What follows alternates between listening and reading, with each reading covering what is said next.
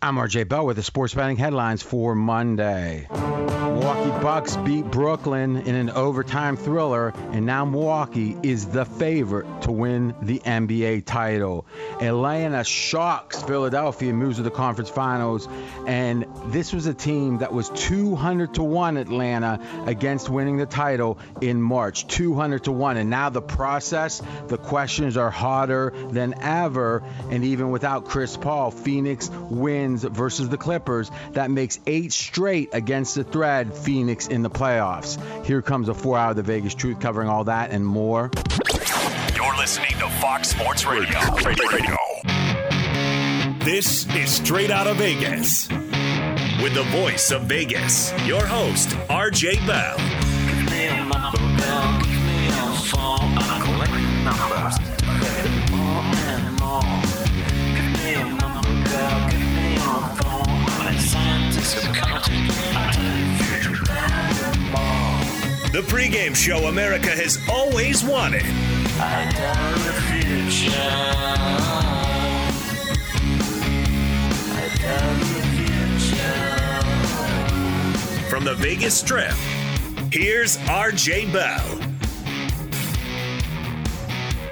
Yep, down to the Final Four. I'm RJ. You heard it here on a Monday, live in Las Vegas, live on 225 FSR stations across this great, great nation.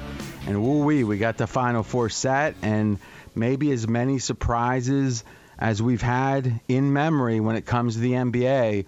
Don't forget, typically the NBA is chalk, chalk, chalk. 7-game series, almost always the best team wins and advances. Well, we've got some pretty significant upsets, it seems, and this is wide open as any NBA season I can remember. Sports bettors listen for the money. Sports fans listen to no more than their buddies. I'm the pro. He's the Joe in L.A., Jonas Knox. Always good to be here, RJ. And yes, on a rare off day in the NBA playoffs later on, we've also got our conference finals matchup set in the NBA postseason. What is the Vegas lead here on this Monday? Well, in a way, the competition today is beat up on the 76ers. I don't think there's any way to start other than the aftermath of the Sixers losing as the number 1 seed. Yeah, the 76ers lose at home. 103-96 was the final. The Atlanta Hawks advance the 5 seed in the Eastern Conference. They are on to take on the Milwaukee Bucks, and we'll get into that series and its conclusion against Brooklyn later on. But Philadelphia, the story of the NBA world, the 1 seed in the East, are going home after round 2. Okay, so the obvious part, as you said, going home, it seems to me it's obvious, but let's start with this. Do you agree with me, Jonas, that Embiid played exceptionally well overall? You can sit and say, a lot of turnovers. The last 2 games, I think it was 8 in each, and that's an unusual number. Other people would counter and say, yeah, but as much as was being asked of him, it's a reasonable number of mistakes. Personally, overall, I think that if all you cared about was Embiid, that you'd come in, or you'd leave these playoffs with more optimism, more belief in Embiid than you had entering the playoffs, even though, obviously, for Philly, a very disappointing result. Do you agree with Embiid being a positive? Yeah, no, positive. The only question mark would be the injuries, but, that's, I don't think you can really, look at that and go, oh, well, that means I have no faith in him moving forward. He's dealt with injuries, but the fact that he came back, played through it, and still played at a pretty high level in these games, I would be pretty happy with Joel Embiid right now.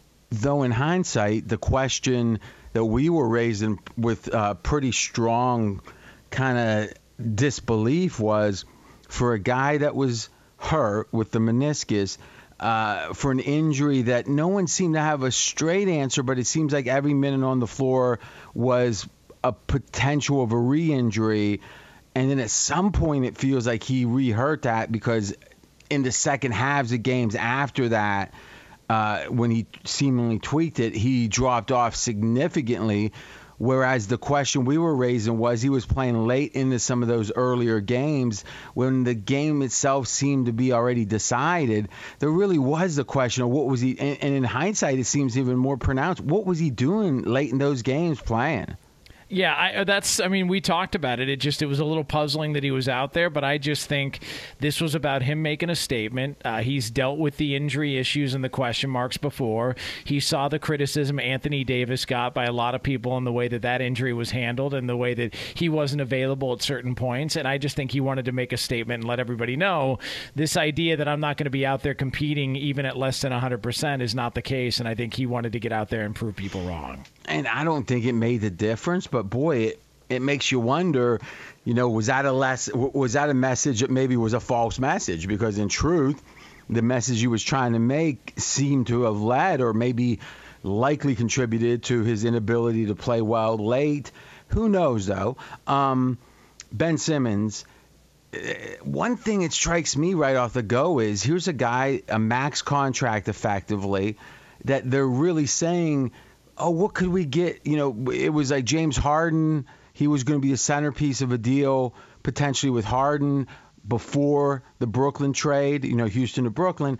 And now they're saying, well, could he maybe CJ McCollum and maybe, there's these other people. And it's like the basic assumption is that Ben Simmons with a max contract is still an asset. Because if you think about it, in the NBA, it's like it's not when they talk about let's rank the players, it's all relative to their contract, right? There might be a guy that's at a reasonable $4 million a year that is super, super coveted because at $4 million a year, that guy is really good. Though that same contract as a $34 million max level kind of deal in that range might have a negative value. It might have to be you have to include a number one pick. Like with Kemba, they had to include some assets to get rid of the contract. But does it surprise you that Ben Simmons right now is still considered, even at a max deal, to be a positive asset that's worth more, that he's worth more in a given year than the max? I don't know how this postseason helped their ability to get a ton for Ben Simmons. I mean, if you really had questions about Ben Simmons, and look, Charles Barkley made the point. These concerns have been out there for years now. This isn't just that it was, this postseason he dealt with this. These concerns about his inability to shoot and his inability to be effective on offense have been out there for years. If that's the case, I mean, you should have done this deal before this postseason. He shouldn't have been on the roster, but it feels like maybe they waited a little bit too long, and his flaws got exposed on the biggest stage of his career with no LeBron and none of these other powerhouse teams to be able to take some of the attention away and cover up. He was on the biggest stage in standalone games, and all his flaws were on center stage. I don't know how that helps you in trying to facilitate a trade and get the most for your value. Yeah, and the given is it doesn't. It strikes me that the Barkley take is it seems to be more than that, which is a year ago, and maybe some people were even more skeptical than what I'm going to say, but a year ago it was like, could a guy that is a really good defender, on the wing, one of the best defenders, and this year, Simmons achieved that also. Could he be a number two on a championship team when he can't really initiate his own shot in the playoffs super well, right? He's not going to be running the offense through him, initiating if Embiid's on the bench, let's say. That seemed to be the question. Now the question is, can Ben Simmons literally score? The fact that, and there's various stats on this. One I tweeted out was in the fourth quarter of the last 4 games. So effectively a full game of basketball, but it would be the fourth quarter in the last 4 games, 4 quarters in total. Ben Simmons' field goal attempts were 0. So he played an entire game during crunch time, in theory, 4 fourth quarters, and he literally didn't try a shot. And evident of that was the seemingly dunk he had, and he makes a complicated pass. Like, to me, to not be a fill up the stat sheet scorer is a question very different than why won't this guy dunk the basketball late in the game? Yeah, no, look, it's one thing, to your point, if he just looks at it and goes, I want to be a pass-first guy, I get all that. But at a certain point, that can be a detriment, and it's a detriment when you're right there at the basket with an opportunity to get a dunk, and instead you give the ball up, and you've got people inside the arena looking around going, seriously? Like, that was really the microcosm of his series. It just seemed like as the pressure kept mounting, he wanted no part of it. There was the same conversation we were having about Giannis, to where the game they lost at Brooklyn where they turned the ball over, one of the thoughts was, well, Giannis was, fumbling the ball around because he didn't want to get fouled and have to go to the foul line. So he was nervous about that moment.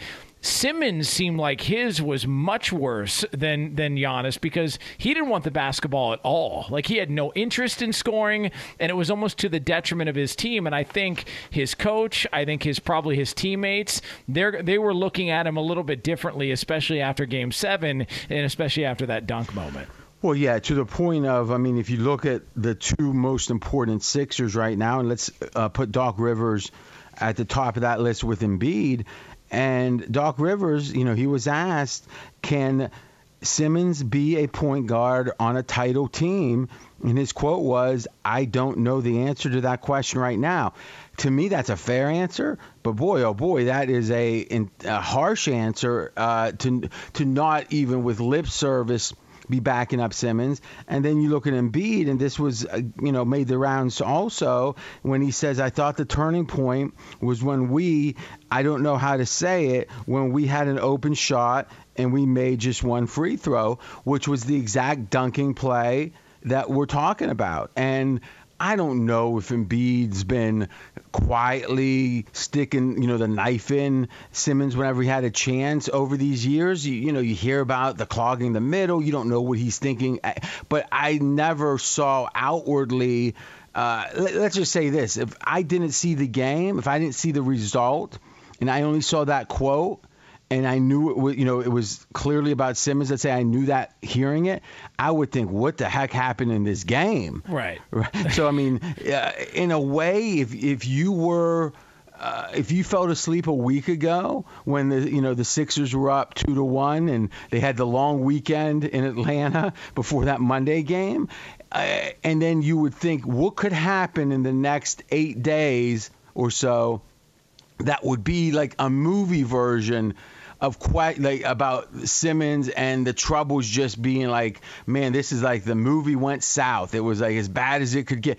I'm not sure you could have dreamt this up. As bad as it's been the last 7 or 8 days for Simmons, and let me just ask you, could you have imagined, if I would have told you that this level was going to happen of trouble for his underperformance? He's not going to shoot. In the next 4 games, he's not going to shoot one shot in the fourth quarter, one field goal attempt. He's going to give up a dunk. Like, if I would have rattled this stuff off, it's almost unbelievable. Yeah, this is as bad as it could possibly be. And especially if you're a Sixers fan, to get your hopes up to see how they performed in Game 6 on the road, and then thinking, okay, well, now we're going back home. We've got, seemingly the advantages at home, and hopefully we can survive and advance, and then you deal with whoever you get out of the Brooklyn-Milwaukee series. To come up this short, and it just felt like, and we talked about this, like, it felt like late in games, Atlanta had nothing but confidence, and Philly was really struggling. And I don't know if it was a confidence thing or a fatigue thing, but you could just tell that when games were close late, Atlanta had the ability to go take that game away, and Philadelphia couldn't answer, at home or on the road. I agree with you, and there's a lot more to cover. Let's take the first break. We're going to compare the process, quote unquote, to some other teams in the East and some shocking teams, quite frankly, that's done better during the process era. But I think even more shocking is I've got a Doc Rivers stat with him in Game 7s that is almost, if Ben Simmons had a bad week, this is a bad career when it comes to deciding playoff games. This Doc stat is really an indictment. He's RJ Bell. I'm Jonas Knox. This is the pregame show you've always wanted right here on Fox Sports Radio. Straight out of Vegas! Be sure to catch live editions of Straight Out of Vegas weekdays at 6 p.m. Eastern, 3 p.m. Pacific on Fox Sports Radio and the iHeartRadio app. I disagree with intervention. I disagree with protocol. If you speak out against the words and the heavens. I'm RJ Bell. We are straight out of Vegas. And I'm Jonas Knox, voice of You, the fan. Coming up here in just a couple of moments, we will take a look at the postseason struggles of one Doc Rivers. Yeah, and there's stats that you put together and say, yeah. And then there's a stats you look at and go, could that be true? And you double check it. This might be the first one I had to triple check. I mean, it really is that shocking, and we're going to have it within a minute or two here.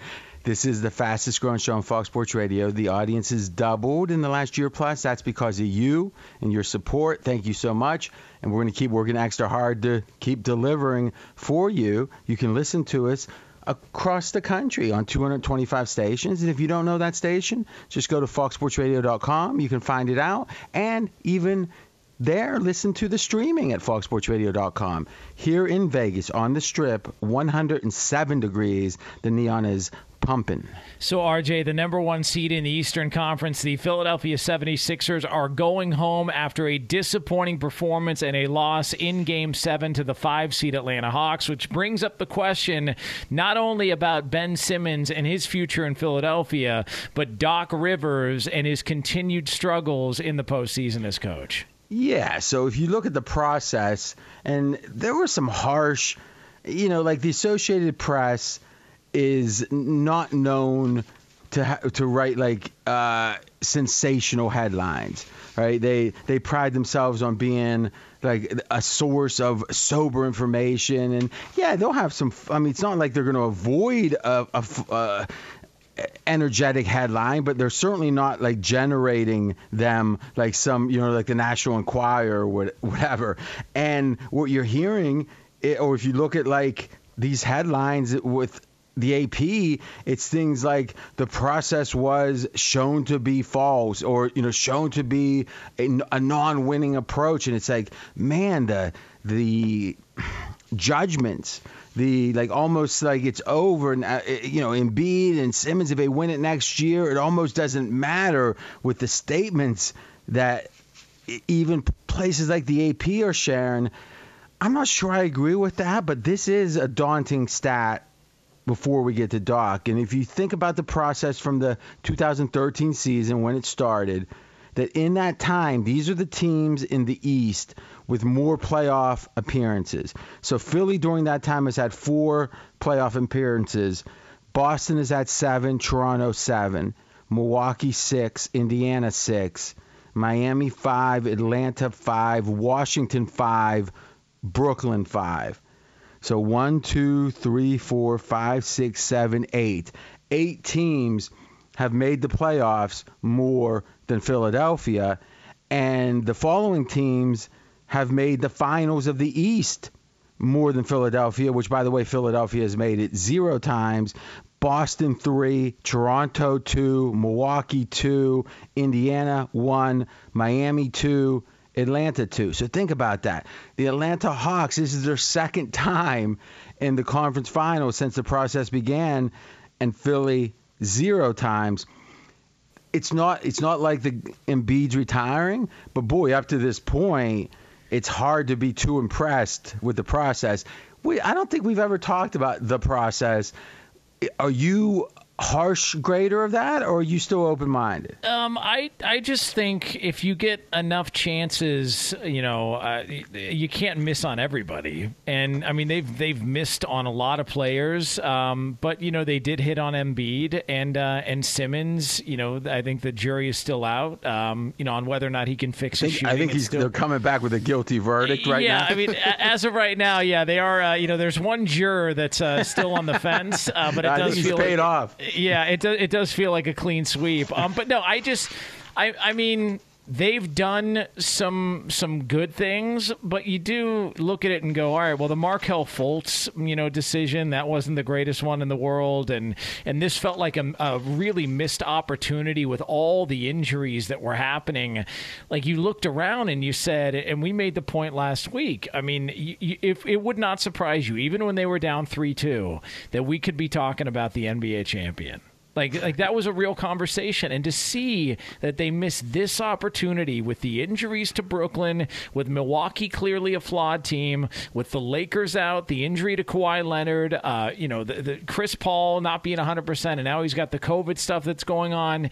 This just felt like as good of an opportunity as they were going to have with this quote-unquote process group, and unfortunately they couldn't get it done. They couldn't get it done at home. Yeah, and, we're going to talk next about Milwaukee over Brooklyn, but you could make the case, and I would make the case, actually, that in hindsight, if we were looking back at the start of the playoffs today, not knowing that if they were going to be replayed, we actually learned what we learned, and then we went back in time and played them again, meaning the outcomes wouldn't be the same. But the truth that we would have learned in that version of the outcomes up till now was meaningful. Like how good Simmons played, it meant something. How good, so-and-so played, but the injuries wouldn't necessarily be the same.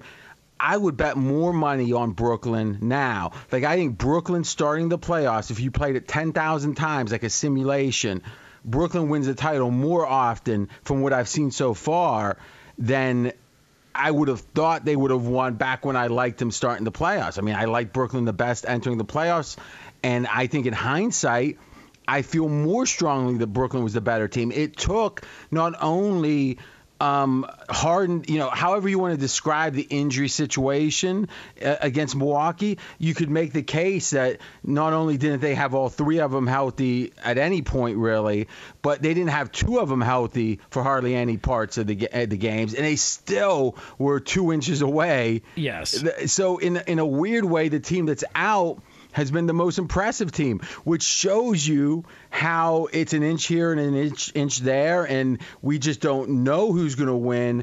And Philly could have won it. Like in that simulation, going back, if we did it 10,000 times, which you can't do in life, but computers try to do it in their simulations, is Philly would have won this thing certainly some percentage of the time, far more than 1% of the time, even with Simmons playing like he is.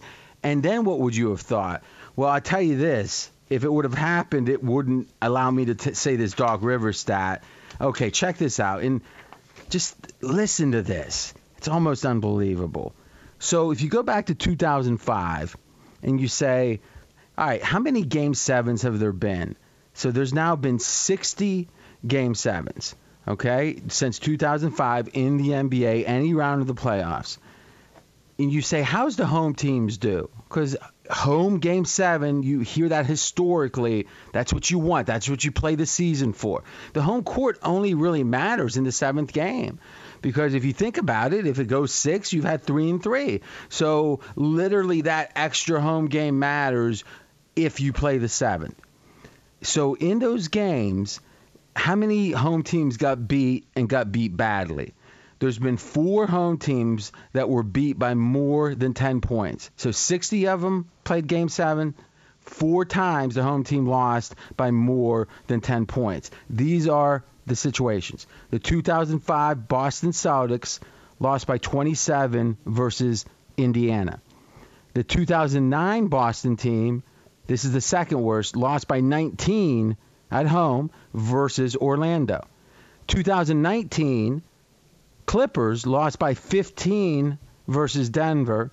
And finally, of the worst losses, the 2016 Clippers lost by 13 versus Utah. So let's see here. I did all right on the SAT. Let's see if I see a pattern. 2005 Boston. Who coached? All right, Doc. 2009 Boston. So 5-9. Yep, Doc. 2019 Clippers. Well, Doc was gone. No, he was there, Doc. And the 2016 Clippers lost by 13 to Utah. Doc.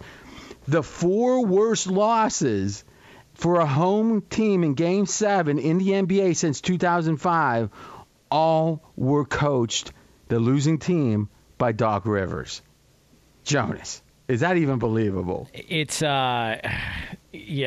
a common theme there. There's and it doesn't. I don't want to say to Philly, and we're on in Philly, that hey, this wasn't even a bad one. But imagine that this was his best Game 7 home loss. We were talking to Anthony Gargano, who's a Fox Sports Radio host, and he's been doing Philly sports radio for years and years. And he made the point that, what other coach in a Game 7 is playing 10 guys? Usually you shrink your lineup because you want your best possible players in there, which is why you saw Durant as tired as he was in Game 7 and those Milwaukee Bucks players as tired as they were. And yet it's Doc Rivers, and he's got a full-blown rotation like he would have during a normal regular season game. And then to see what has happened with Ty Lue being able to get the Clippers over the hump by making adjustments in game, it just, as much as Doc can maybe throw Ben Simmons under the bus, I mean, there's a lot of people giving Doc the side eye today. Yeah, and the irony to the Clippers and Lue was he did play a ton of players, and he did so again on Game 1 against Phoenix, and it was a brilliant move, I think, because what it did in the prior round against Utah was it allowed him to try enough combinations to arrive at one that even without Kawhi, they were able to go small and beat Utah in a way that exposed Gobert's limitations even as Defensive Player of the Year when they had 5 shooters on the floor. So the only way he got to that lineup was through his experimenting. That seems to be like, well, Doc's right then. But the theory is as the series progresses, you're supposed to figure out. And again, Doc has forgotten more basketball than I know. But somehow, some way, all that basketball is leading him to be very different in some ways, like you said, than conventional coaches, and the results haven't been strong. But here's the last question to me today on the process, which is this. All of these questions about the process itself, about Philadelphia 76ers' future, last year, let's say 12 months ago, and again, it wasn't exactly 12 months ago because of the pandemic and how it was pushed late, but 6 months ago, were very open questions. It wasn't like, yeah, we've won enough. If we lose for a few years, it's no big deal. The pressure was on when they made the following decisions. We need a new coach. Who should we get? And they, let's be candid. The Sixers opening was one of the best. I don't think there would have been too many coaches, if any, that they would have offered the job to that would have said no thanks, that didn't have a job. So they had the choice of coaches, you would think. And they went for Doc. And you could talk about his title, you could talk about this or that, but you could also say that it's fair to say Doc has lost as disappointed in the playoffs as much as any coach of the last 15 years. Would you agree? Generally, he's at that table. Yep, that's fair. And as ironic as it seems, because he's got such a good reputation as a GM, and they were making that same decision, who do we hire, keep as or bring in as GM? Daryl Morey is famous for what? Is building an offense around Harden and maybe being a little one-dimensional there. At least that's what the criticism is. And having very good teams that seem to flame out late in series and not make it as far as they could or maybe even should. Wouldn't you say that Houston and Morey had that rep as much as any GM? Yeah, there's a lot of comps between Philly and Houston, just in the sense that they tried an approach that maybe some other teams weren't trying, and neither one of them worked.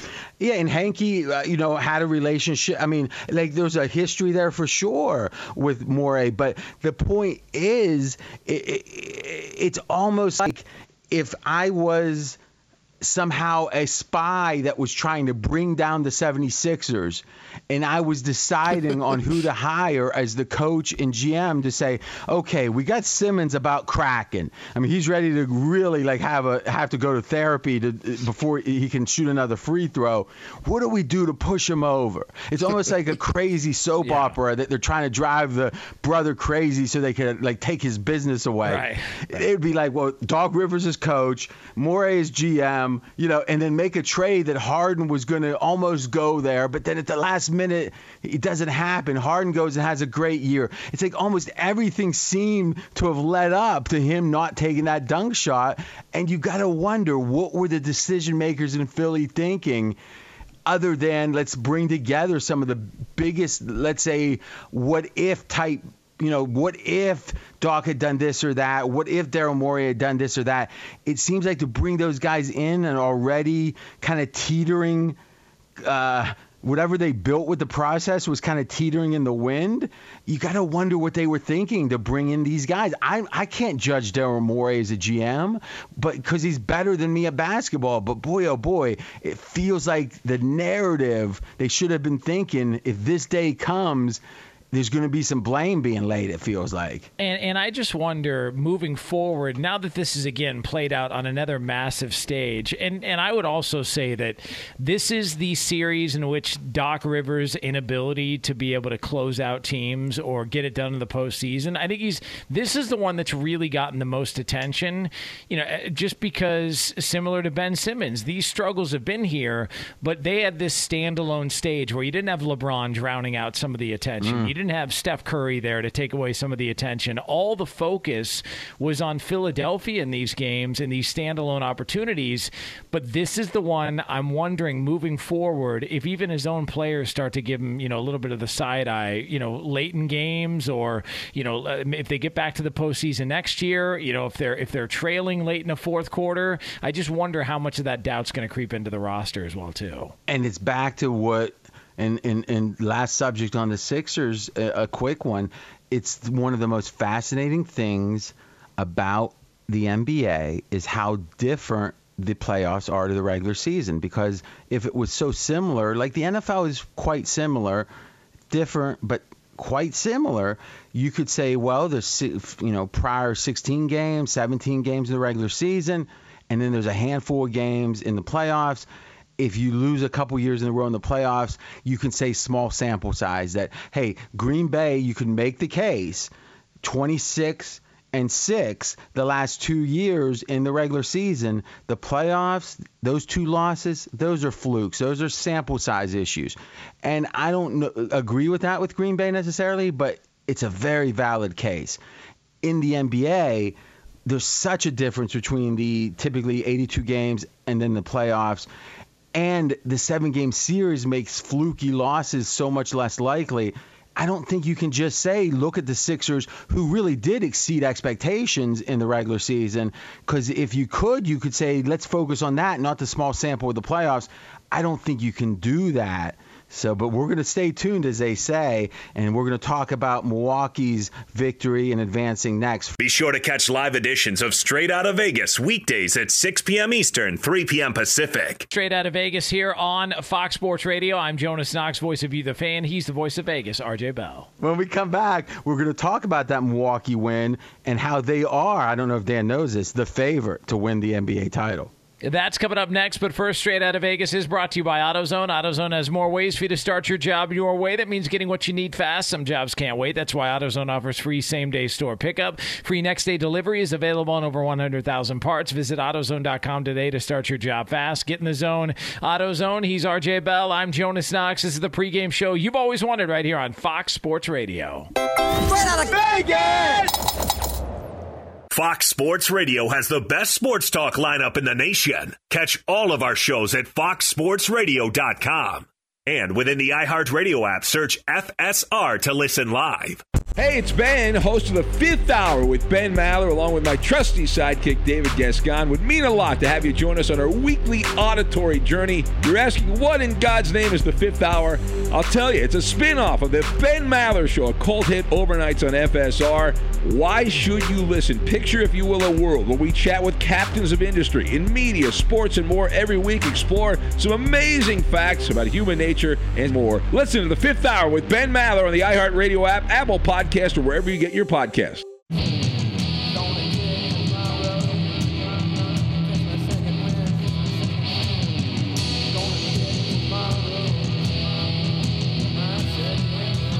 I'm RJ Bell. We are Straight Outta Vegas. And I'm Jonas Knox, voice of You, the fan. And RJ, we have been talking and discussing about the NBA playoffs here on a Monday. No game later on tonight, but plenty to discuss as far as the weekend that was in the NBA, teams that are moving on and teams that are going home. Yeah, and also, I don't know if Mr. Dan Byer knows this, but this weekend, I know he knows Jon Rahm won the U.S. Open, but did he know it's the first betting favorite to win the U.S. Open since 2008? You might want to throw that in his updates. I'm just going to say, no big deal there. But we are going to go, and I think the best way to talk about Milwaukee, because having a show at 6 Eastern, we benefit that we get to kind of react to the reactions. But when it's been Saturday night, but maybe we should take a minute and say, Durant, what a battle. Whatever questions you have about Durant, I think his heart. And there was a lot of people that, Durant's got a coolness about him, a kind of a detachment sometimes it feels like. But, man, he left it on the floor. And the irony of a game of inches is, a toe over the line, or that's an all-time, series-ending shot. So, in a way, nothing new being added there, but I think it was an amazing enough performance and perseverance from Milwaukee that we should give a little hat tip. What was your takeaway? I thought, look, people can point to the injuries all they want. I think this playoff is going to be a matter of who's the healthiest team when it's all said and done. Milwaukee was the healthier team. They benefited from a less than 100% James Harden, obviously Kyrie Irving not being there, and they ended up getting it done after a lot of criticism in overtime. It felt like the final shot for Durant in overtime. I think he knew that they didn't have another overtime left in him, and I don't think he was going for the tie. I think he was going to try and end it there, and I actually think, based on the way that they performed in the lone overtime and the fact that I think they only scored 2 points in that overtime. The first 2 points too. Yeah, and then it was nothing after that. I think the reason why Durant was so frustrated at the end of regulation, the fact that he had 2 inches over from being a 3 as opposed to a 2, was because I think that was his same approach. He realized they were exhausted. They needed to try and end it there if they could, and unfortunately they were 2 inches away from doing so. That's interesting. Of all the analysis I heard, Bill Simmons was the only other person I heard say that, and he agreed with you 100%. So now the question to me, and that's Jonas Knox, we are straight out of Vegas, is does this slay the dragon or the demon, let's say, of Milwaukee in the playoffs and Giannis and his ability to go all the way? But I think obviously not. They've made the conference finals before. That was the toughest team they could face, but I think the Demons might still be ahead for Milwaukee. Even so, they are the favorite right now to win the NBA title. Milwaukee is plus 110, and then I'm going to run down the favorites here, and then Mackenzie's going to give us the actual series prices. We've got the Suns are next, the second favorite at plus 140. And then there's a big drop. The Clippers are 8.5 to 1, and Atlanta is 11 to 1. Now, Atlanta was 200 to 1 in March. So this is a heck of a long shot, but still 11 to 1. Milwaukee, the clear favorite, a bigger favorite to win the title than even Phoenix. It's up 1-0 in the series already. Now, if we look at the series prices, let's look at Atlanta, Milwaukee's. What's fascinating about the current series odds, and to me, this is the real takeaway that really tells you about Kawhi. But here's the thing, is if you look at Clippers and the Suns, is if you look at the current number, it is the Suns who are minus 425. Now, let's think about this. In general, if Kawhi were healthy and Chris Paul were playing, which you would have expected coming in before any injuries or whatever, you'd have to say Phoenix is about an even team. Even though they had a better record, the Clippers were considered to be as good as a Phoenix. In fact, if you look at it, the Clippers were considered to be as good as Utah. They had a better record than Phoenix when everyone was healthy coming in. And what's surprising is, or really tells you about Kawhi, the reality of Kawhi, is the idea that the Jazz, when they had won game one, were minus 200. And the idea that now Phoenix wins game one and it's minus 425, it shows you Vegas doesn't believe Kawhi is coming back, and it's built into the odds. Yeah, no, I would agree. And also, just coming into this series, if Kawhi were healthy, I'd feel like there would be more momentum on the side of the Clippers, just from the standpoint that they took out the number one seed. That Utah was the number one seed in the overall playoffs. You know, Phoenix, great series against the Lakers, but if we want to, nitpick what they did, there were injuries that were an issue with the Lakers, and then Denver was still dealing with the loss of Jamal Murray, and they fell apart. The Clippers, you can look at it and go, all right, well, they got back into the series against against Dallas. They figured that out. And then they were able to take care of business against Utah, who was the number 1 seed out west. It felt like there would have been more momentum on the side of the Clippers, but the Kawhi injury, I think, is telling that he's not going to be back. And it's showing you. A lot of people are saying, I wonder if he's going to be back. But again, the odds are saying strongly Kawhi will not play in this series. We are straight out of Vegas. We will be back tomorrow, 6 p.m. Eastern Time, 3 o'clock Pacific, right here on Fox Sports Radio. And as always, you can listen to the show every single weekday on the iHeart Radio app.